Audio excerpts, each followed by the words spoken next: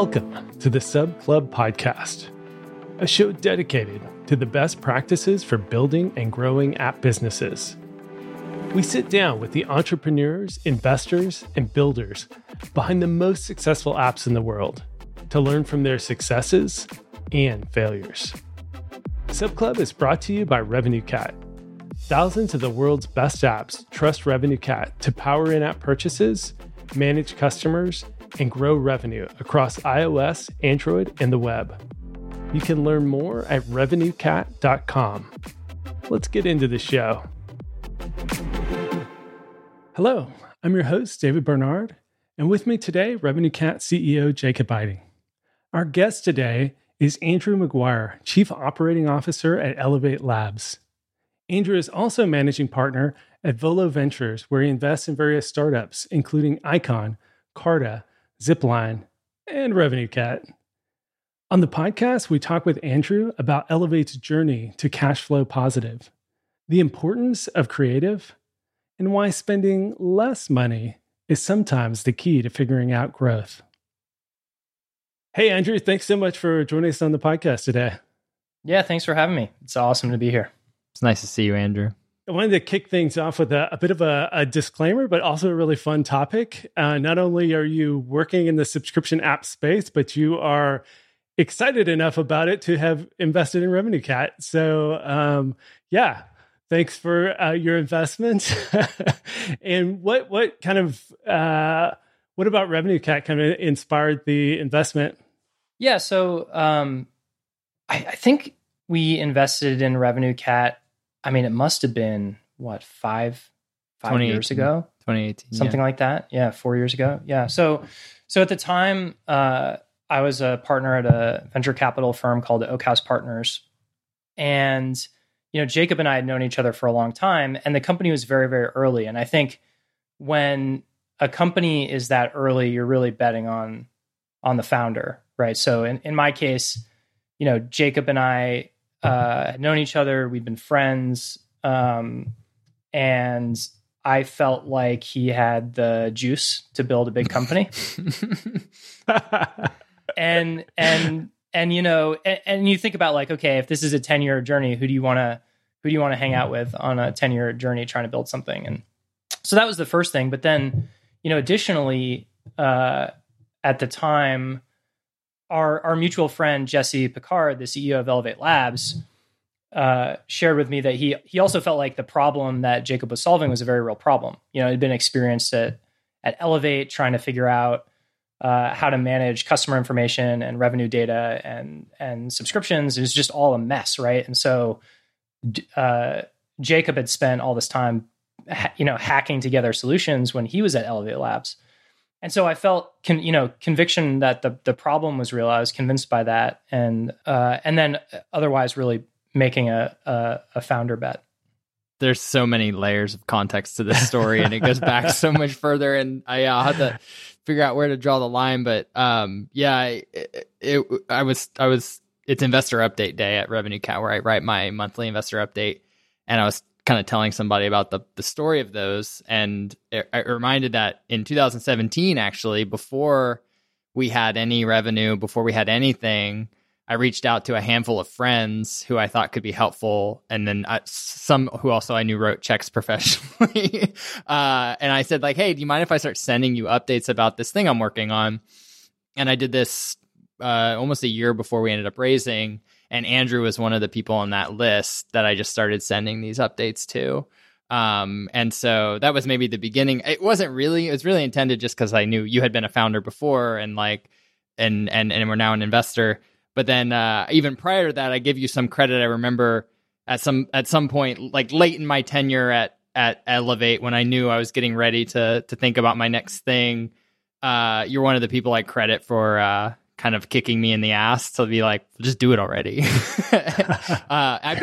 I believe the words exactly were "stop being so cynical and build something" or something like this to that effect. And it was pretty life-changing. Yeah. So anyway, I don't think I've ever shared that with you, but now it's on the podcast and I'm going to turn it into something for commercial benefit. But that's awesome. But yeah, so it goes way back. And then I think what's really interesting is saying about this podcast, that's not what this podcast is really about. Like, yes, you've been on the journey, yes, we've been friends for a long time. Yes, we meet monthly, and you've pretty much seen every up and down and kind of know our business inside and out.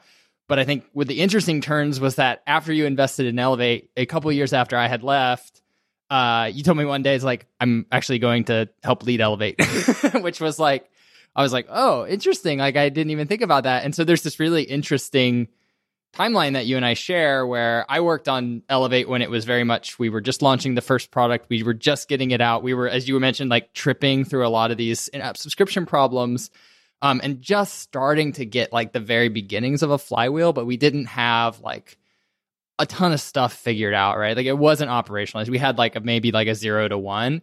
And then I really think like when you came in, and that story is fascinating because you can see how that you transformed that company along with Jesse and everybody on the team into what it is now. And so I'm really excited. I talk about Elevate a lot still because it was my last real job.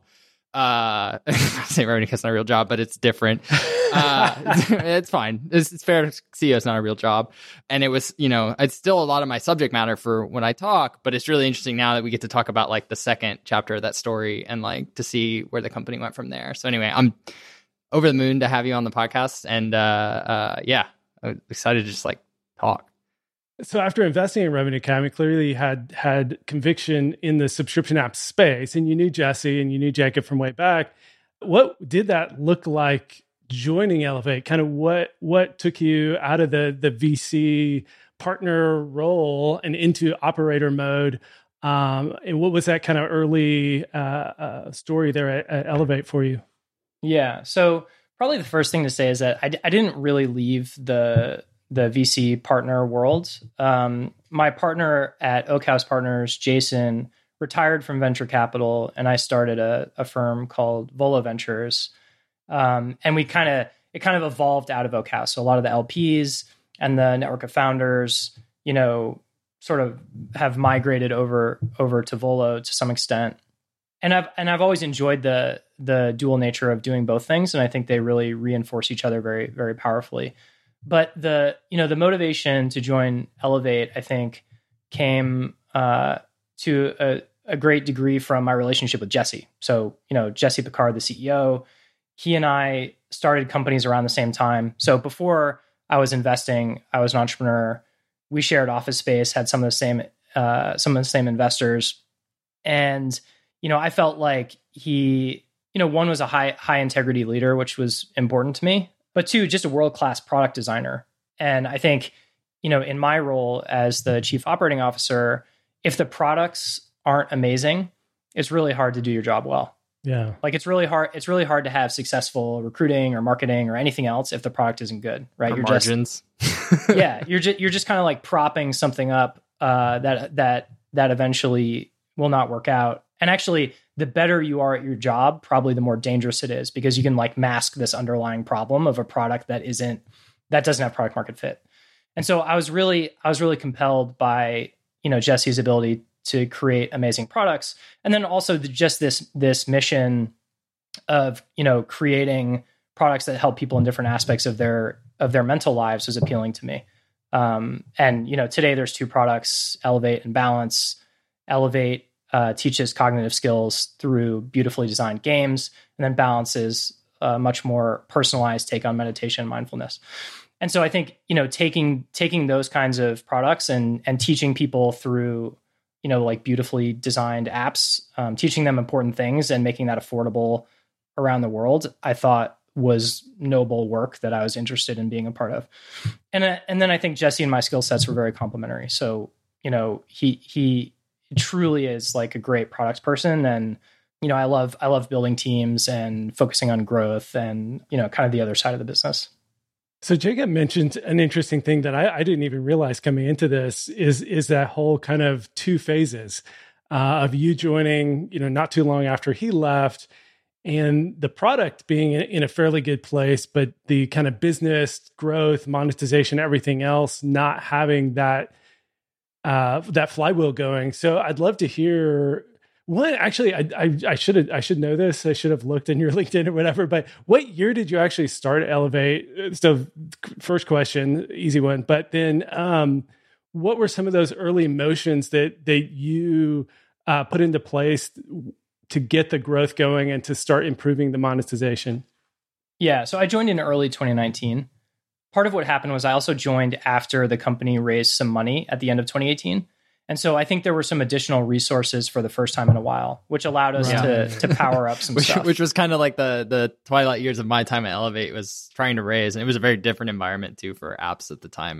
We spent a lot of effort there. So yeah. This whole category was not yet considered totally viable, I think, by the investment community. Right. So when you join a company, I think in the role that I had, the COO role, the first thing that I thought about was, just the foundational elements of the company. And that's like mission, vision, values.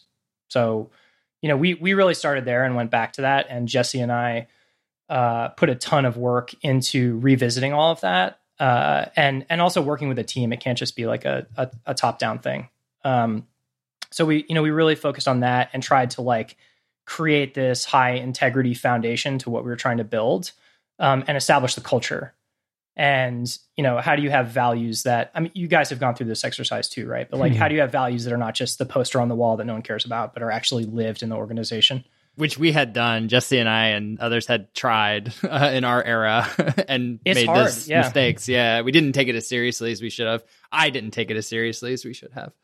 I think it's hard because it's a really it's an ongoing commitment to incorporating it into your work, right? And you have to be deliberate about where, how is this going to factor into the hiring process? How is this going to factor into recognition and performance and what we talk about? It has to be true, right? Like if it's not real, it has to be true. Nobody's going to pay attention. They just know, people know when things aren't real, right? And they then you can't get the culture flywheel, if it, if you will, going. Yeah, that's right. So I think that was kind of like the first big picture thing. And then there's lots of operational work to do, but the other thing that seemed to be the case was that there was an opportunity to be more aggressive on the growth side. You have to develop a strategy for how you're going to grow revenue, grow customers. And, we felt we had the benefit of, at the time, an Apple's App of the Year award-winning app. And there's a lot you can do with that. I mean, I was going to say by 2019, I had been 5 years on, but it had a lot of legs. Yeah, it had a lot of legs. And I think and this is an interesting lesson, I think, for people who are developing apps. It's like, if you develop a product that's evergreen in terms of the value that it generates for users, right? It's not just, a lot of games are subject to like sort of like fad dynamics, right? Like they come in and out of style, people lose interest.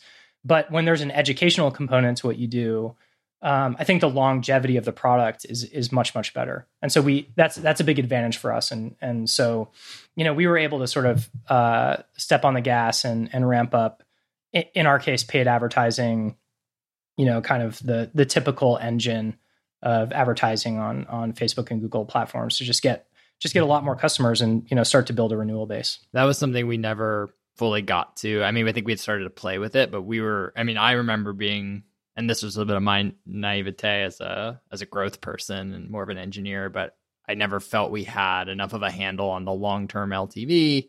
Never really felt like the numbers were quite there and didn't have that kind of, and I think it was like also my lack of like entrepreneurial risk-taking appetite to push that and say like, yeah, like let's spend. I remember giving Jesse a hard time for that. You remember the ad? It's still, I think you guys are still using it. You see it you guys are still chopping it up for social ads. I see sometimes. But we shot this ad in 2014 for the original Elevate product. And I remember it costing some tens of thousands of dollars, which at the time was like insane to me. I was like, how are we going to know this thing ever back? And now looking back, I'm like, that thing lasted 10 years and used it for so much growth stuff. And it was like obviously payback positive. And I'll take a lot of blame for, I think that we got the product, we had the product really dialed, we shipped it and it worked.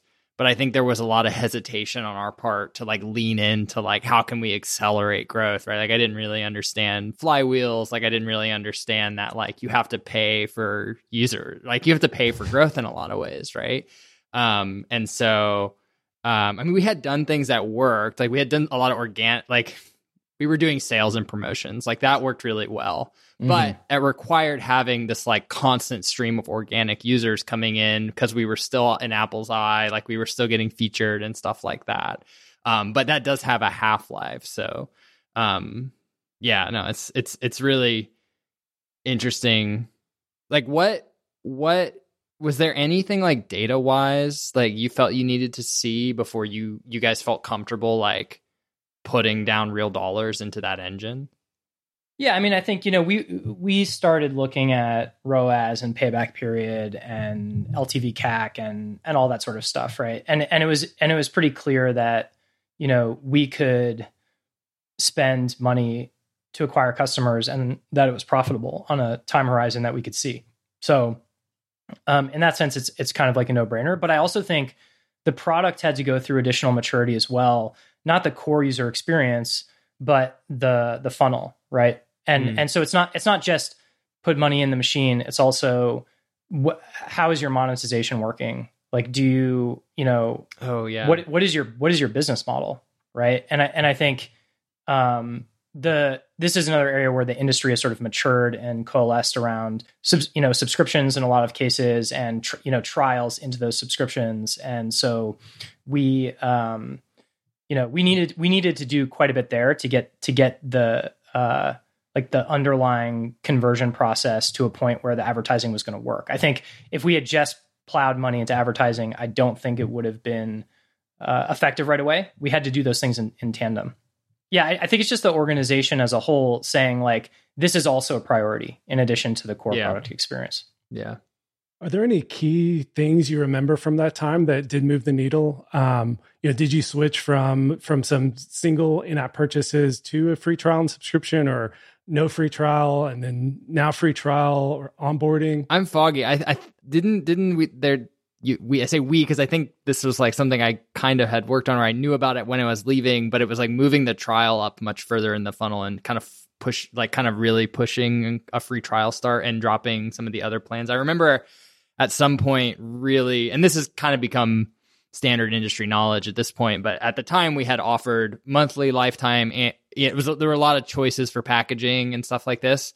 And I remember either it was a test I was working on, or maybe it was after I left, just watching you guys work on it.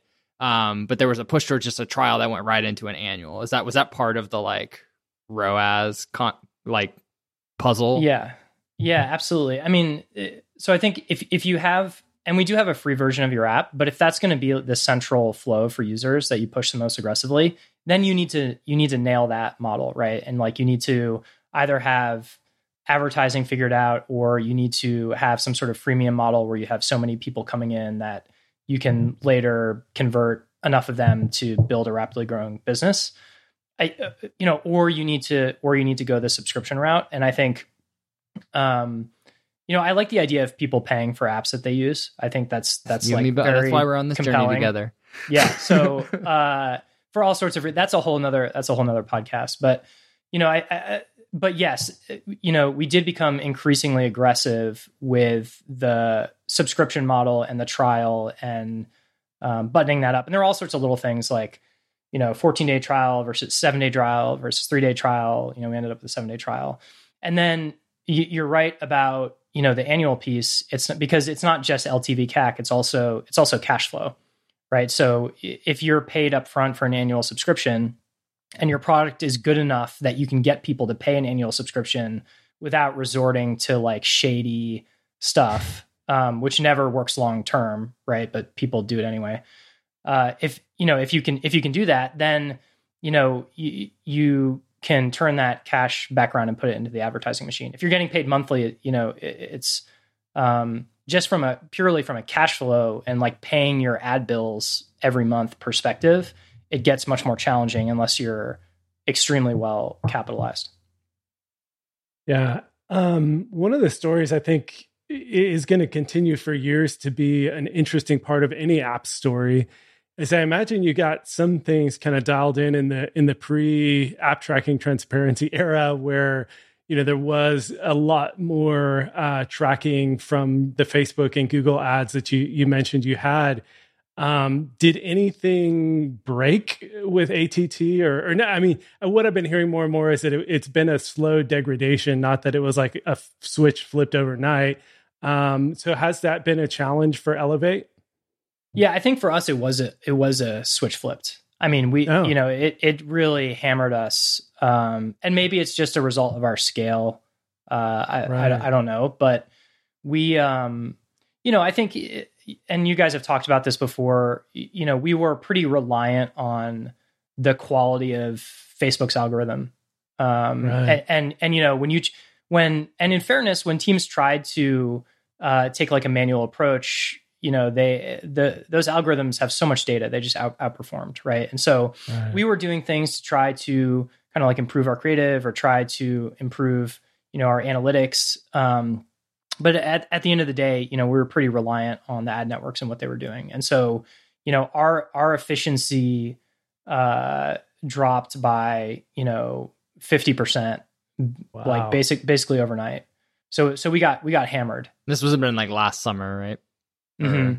Yeah. And we really had to kind of like circle the wagons and say, this is something that we need to resolve as a company, and we will figure out how to emerge stronger. And ultimately we did, but it's not the sort of problem that you want to underestimate. Yeah. So then what is working now? When you circle the wagons, what questions did you ask? And then what experiments did you run? And then what failed miserably and what actually brought you around the other end?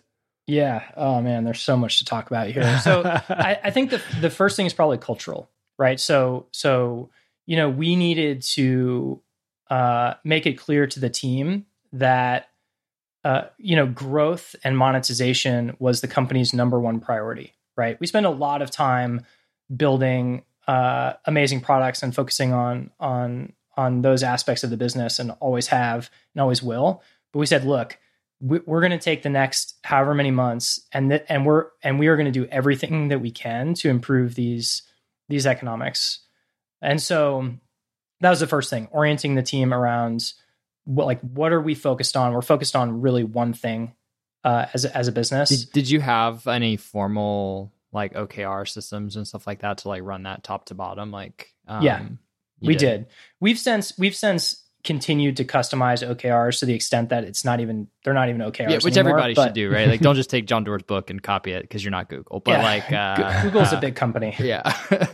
But yes, we did. I mean, we were enormously focused. I mean, that was the most important thing. Yeah. How big was the team around this time? Probably like low to mid 40s. Okay. So it's big. It's gangly at that point, right? Like that's enough people that like you can't just have one meeting to like tell everybody. Gangly enough.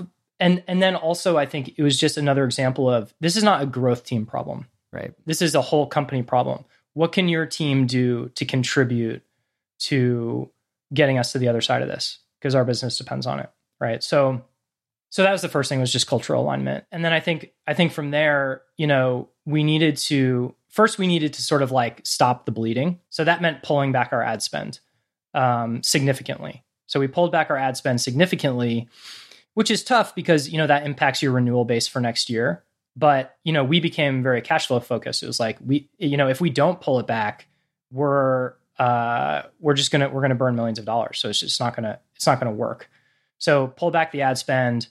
We have enough organic that we're able to sort of like force our ROAS back into a positive place.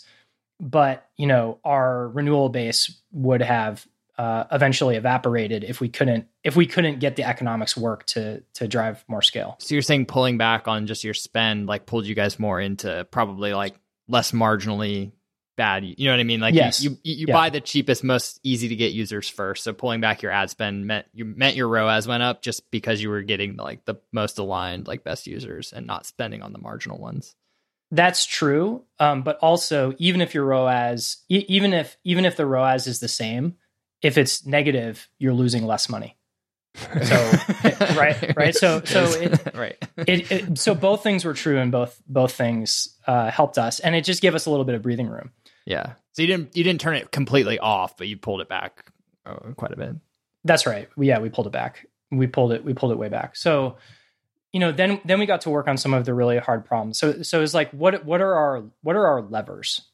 right? And so, classically in growth, for our type of business, you have campaign management, not a huge amount of opportunity for differentiation there. Like that's really I think it's really more of an optimization game.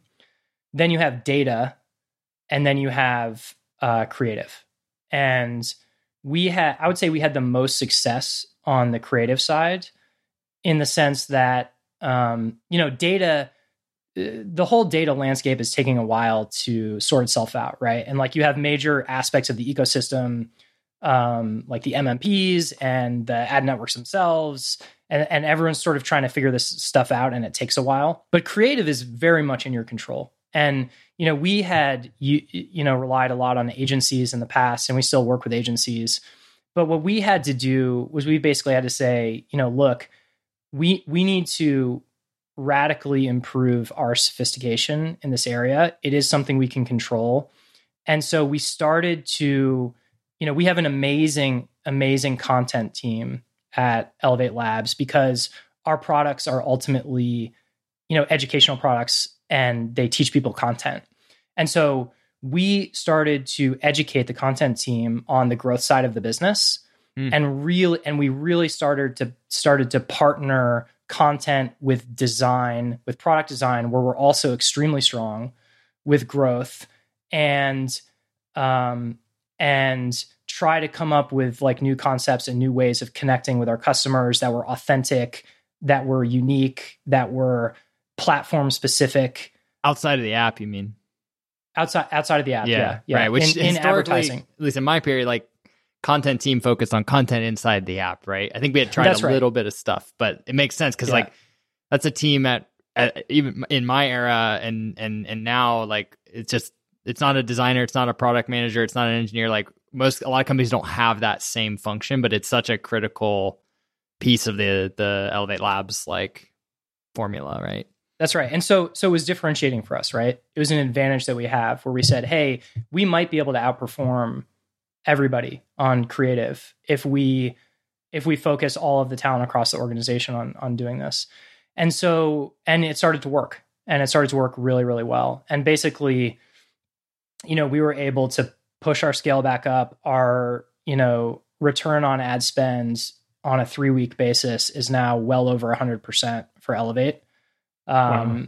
And which is quite unusual. And so this has just worked very well for us. And sort of in a similar way, the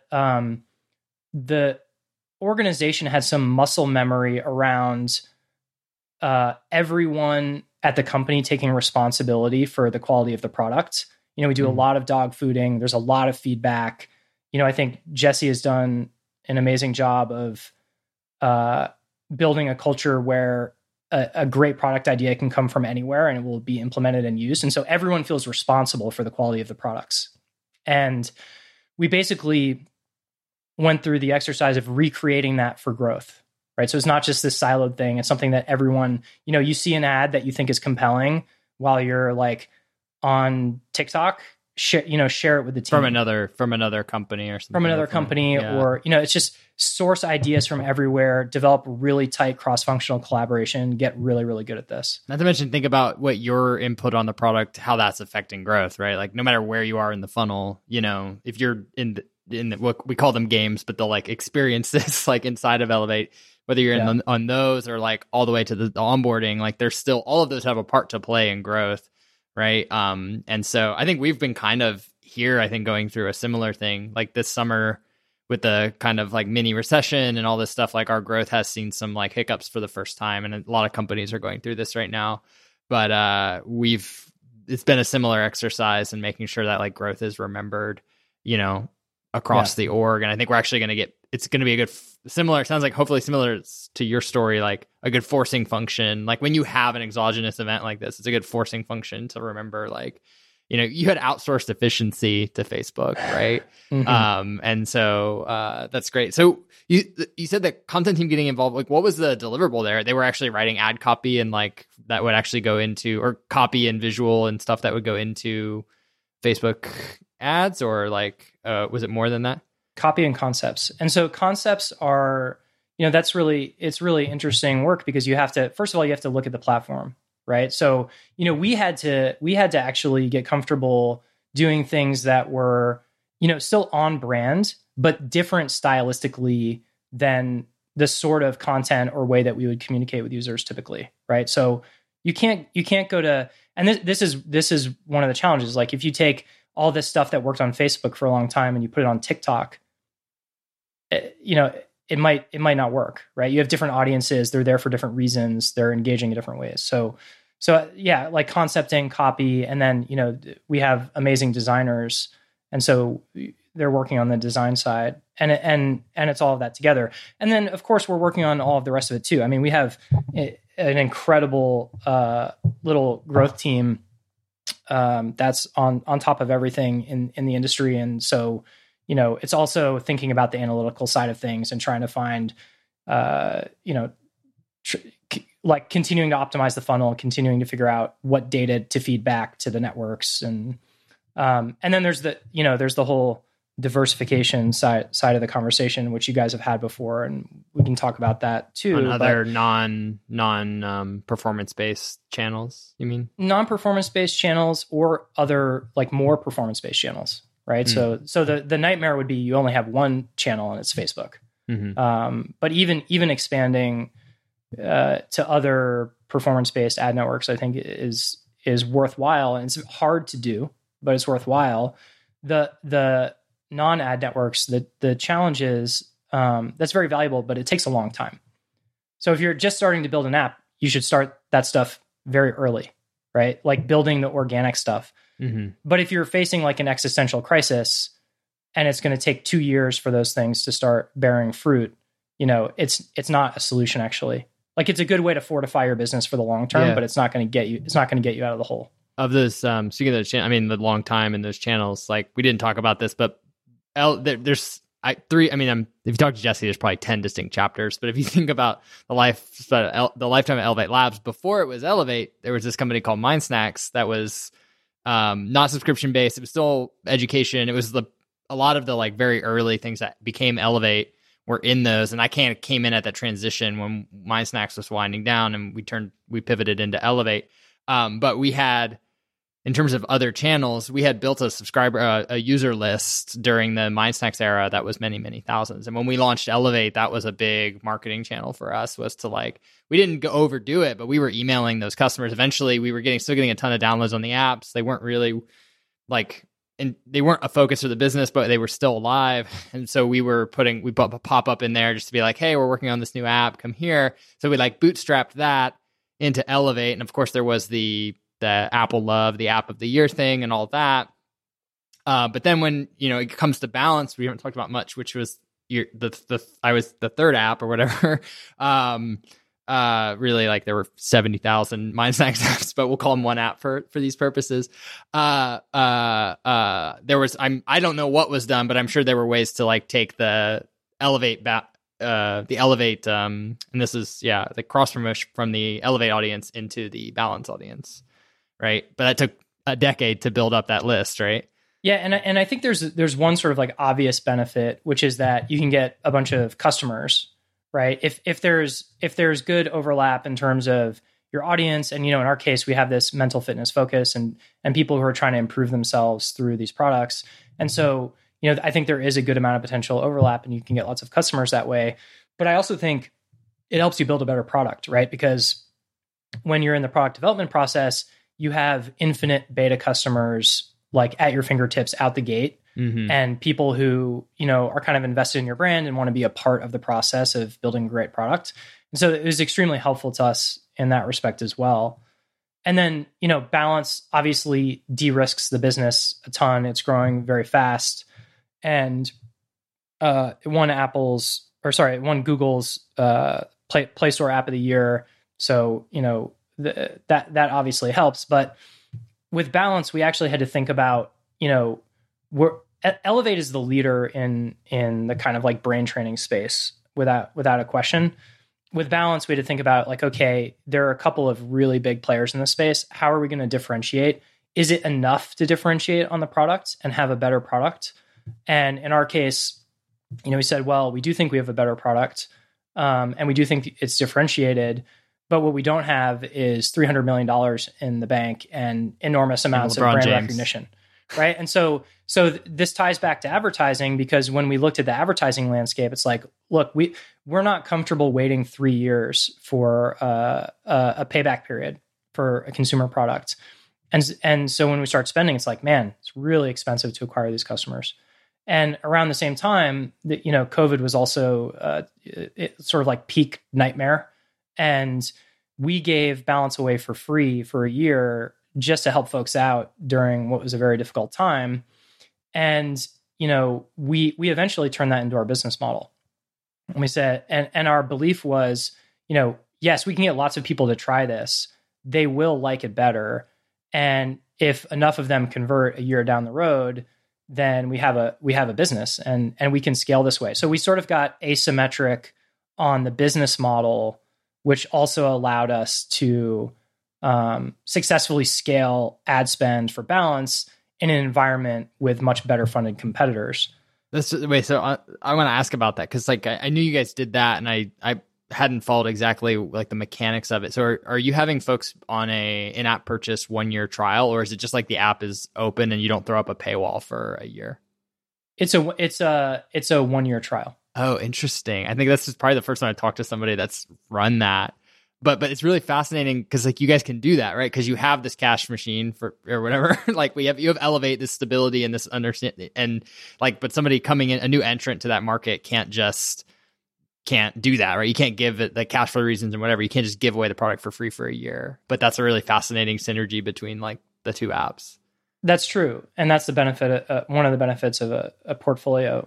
But we also accept donations for Balance, and so you'd think that's totally marginal, right? So, but it turns out it's not marginal. Oh, do you accept them as IAP, in the app? Yeah. Mm-hmm.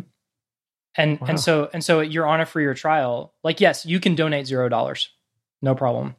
But there are people who want to donate. They're getting a ton of value from the product. They appreciate the fact that it's free for a year. They want to pay it forward, and that actually allows us to continue offering the free trial, because it turns out that it's meaningful for us. You can only get away with this if the product is exceptionally good and if the mission resonates with people. And I think we're in a situation where we have those things. And so we actually get meaningful donation dollars that allows us to keep the free trial business model going. How do you look at ad efficiency across the two? So it does just make a ton of sense from a marketing differentiation, from a channel differentiation, is that the apps end up becoming channels for each other, right? So when you spend $3 to acquire a user in Elevate, do you see that as actually spending $3 to acquire one Elevate user and 0.1 Balance users? Or how do you kind of view the kind of marketing synergy there? Yeah, I mean, it's definitely there bi-directionally, and it's fantastic. But we do look at LTV CAC for the products individually, right? So that 0.1 or 0.5 or whatever Balance users that we get from acquiring Elevate users, that would just bring down the cost of acquisition, blended cost of acquisition on the Balance side. So Gotcha. That's the simplest way to do it. Otherwise, attribution is challenging, and it's more work. Also, you don't want to count in too many things that you're not exactly sure how to measure, because then that are going to make things look better, because then you might end up over your skis accidentally, right? You kind of want to be conservative and just say probably helps, but let's not get too scientific about it. Yeah, right? You sure don't want to take credit twice. Right. On both products for your Arrested Development, when she takes the banana and then throws the banana away and then takes the dollar from the cash register, and you're good. Right. No, don't do that. I wanted to step back to an earlier part of our conversation, because iOS 14.5 dropped summer of 2021, which is when you had that. So that's when you had the crunch of oh crap, our ads are not performing like they used to. Our ROAS went to crap. And what you said when talking about that is that you pulled back on spending. I think a lot of companies in that position at that time just went out and raised more money.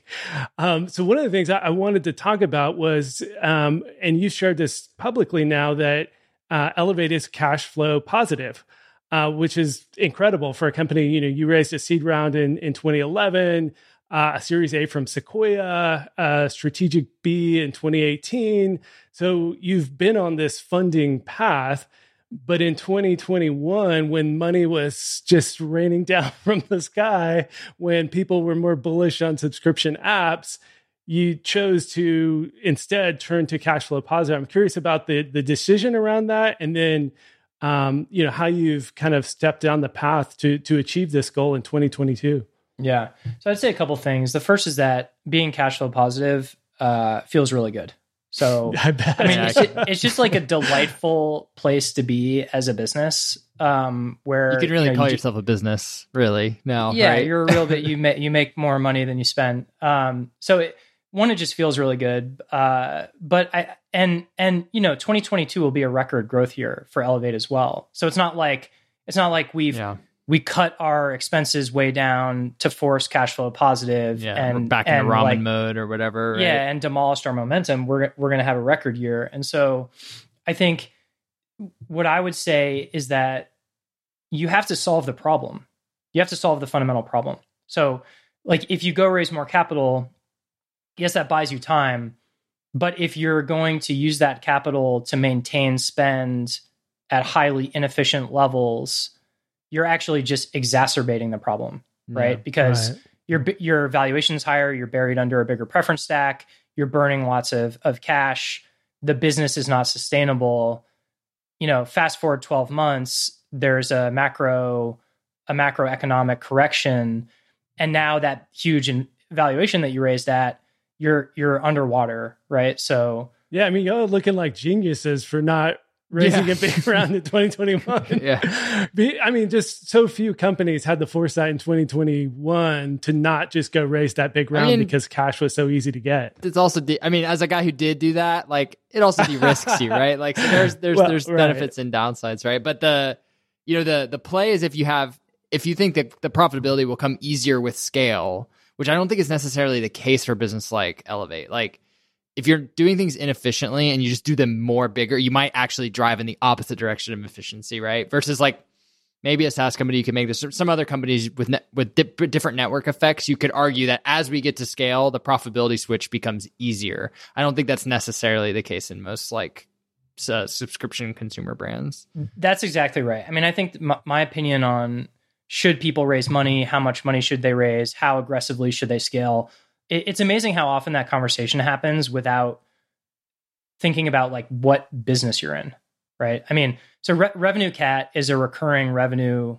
business with like strong cohorts stacking on top of each other. And positive net revenue retention, right? And positive net revenue retention, right? So that justifies a certain level of aggressiveness, right? But if you're raising the capital to grow with bad economics, and by the way, I think bad ROAS also usually is accompanied by high churn. For whatever reason, they seem to go hand in hand. It's like you're just not acquiring super high quality customers. So you're like pumping up your top line with all this venture money, and then the only way to sustain that is going to be more venture money. But now you can't raise at that valuation. I think that's where you're in trouble, right? So I think if a company raises a round and they say, we're not just going to pour all this money into continuing to scale unhealthy advertising. We're going to focus on solving the fundamental problem. That's much better than the alternative. But I think it also begs the question, like, then what did you raise the money for? Because what you really need to do is solve the problem.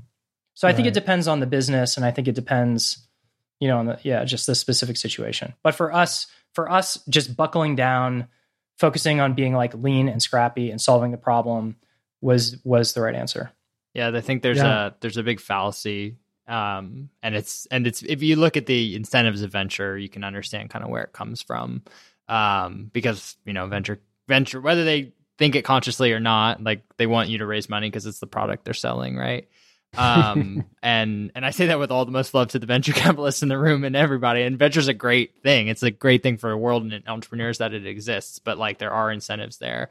But like, I love that you guys are going to have a great growth here, especially when the word on the street is that the macro is kind of weak a little bit this year for subscriptions. And so like, I can't remember who told me this, but that I've always heard that the like pulling back or like going for profitability being associated with unaggressiveness or deflated growth is not true. Like you can grow, like look at there's a ton of public companies growing insanely well that are profitable or very close, right? That are not like burning insane amounts of like capital infusion.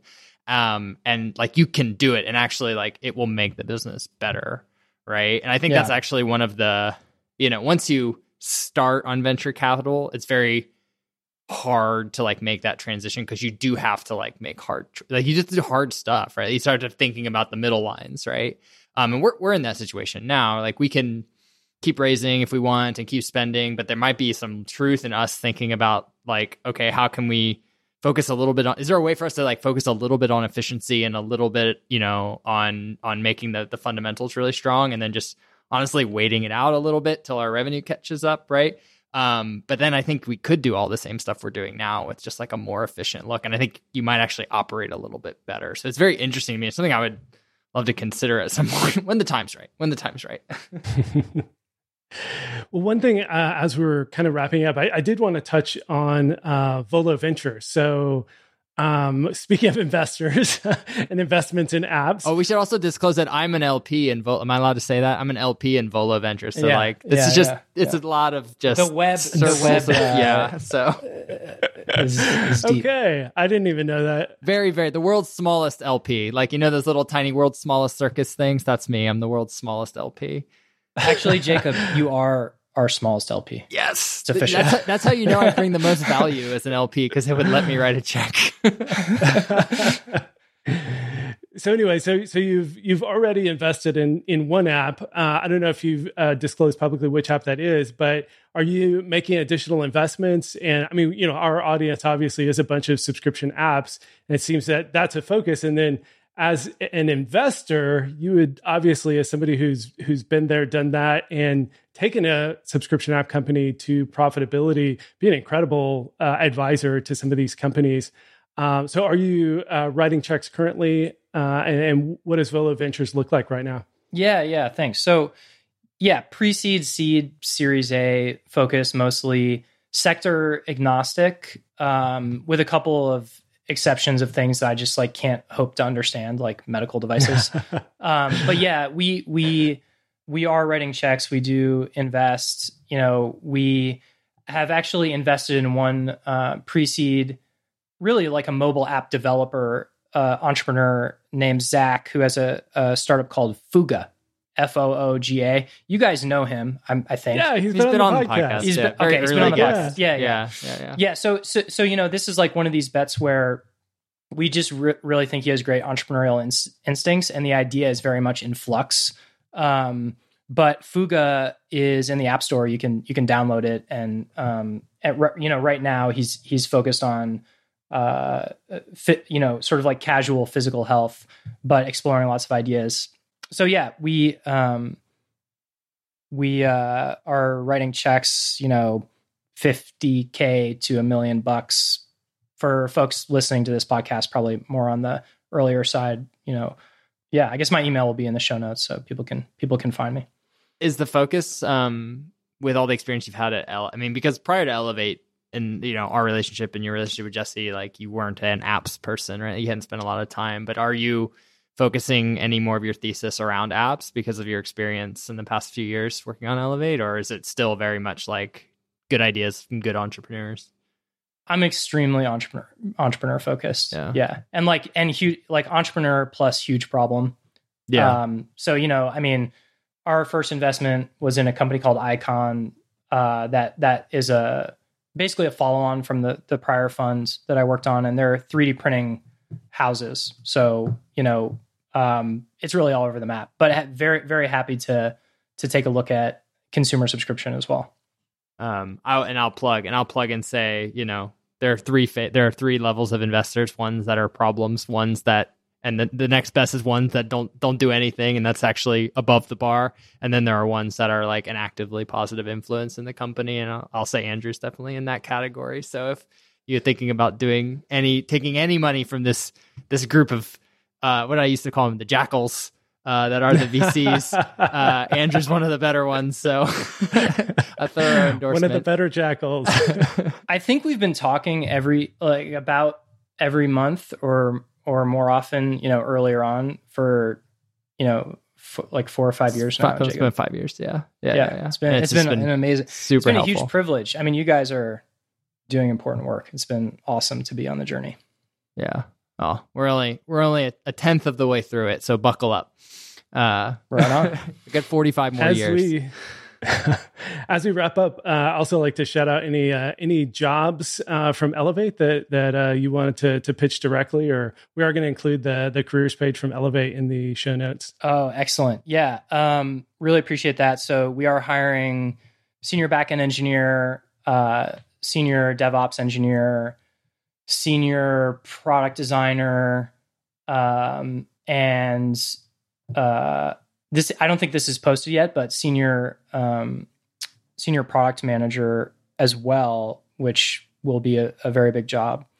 So we are hiring for some stuff, and if folks are interested, maybe they should just email me directly. So we sort of like cut through the ATS noise. That's just my Elevate email address, and then I'll care of Subclub. Put it in the subject line. Yeah. No, do it. I think it's good. I think it's great. Like, you guys have such a the brand. Like, I think one of our shortcomings, and I think part of the reason that like I loved building Elevate and I loved all the work we did and everything, but I never was mission aligned like I should have been when I worked there. And I think we'll have Jesse on sometime and we can talk about what that leads to. And I'm like, you mentioned culture at the beginning and how that's so important. And now I think it's so great, like, in a company that's 11 years in or whatever, like, you can still, like, it's still an exciting place to join if you're like a person who cares about what Elevate is doing. And what you guys are doing is very clear, right? Like, you are bringing mental health and personal improvement to people. And it's a very real thing. Like, and the thing was, at the time, like, I could get excited about it now if I thought about it or whatever. At the time, I didn't, and that was like not the place I should be, right? You should go, but if that's the place you should be, like, there's no better place than Elevate working with you guys, in my opinion. And so that's the beauty of going back to like this mission oriented culture. Like, if you guys can align on the mission, like, these are jobs like that you should take. So anyway, am I overselling? Am I overselling a little bit? No, Maybe a little bit. Sorry. I don't think, not at all. Yeah. No, I think it's like, and you guys have experienced this too. It's mission, and it's also talent density, right? I mean, we've just been obsessed with this concept. And I think, when you're going to work every day and that your colleagues are best in class, man, it makes all the difference. Feels great. Right? Yeah. So, and that involves hard decisions at the leadership level, all the time. Like, you've been through this, we've been through this. It's a constant thing, but the reward, if you're really focused on that, is that you just get this amazing team that can be profitable and growing really fast. Right? Yeah. Well, that is a great place to wrap up. So, Andrew, thank you so much for being on the podcast and for sharing this journey you've been on. Yeah, thanks for having me on. This was super fun. I appreciate it. Good to see you guys. Thanks so much for listening. If you have a minute, please leave a review in your favorite podcast player. You can also stop by chat.subclub.com to join our private community.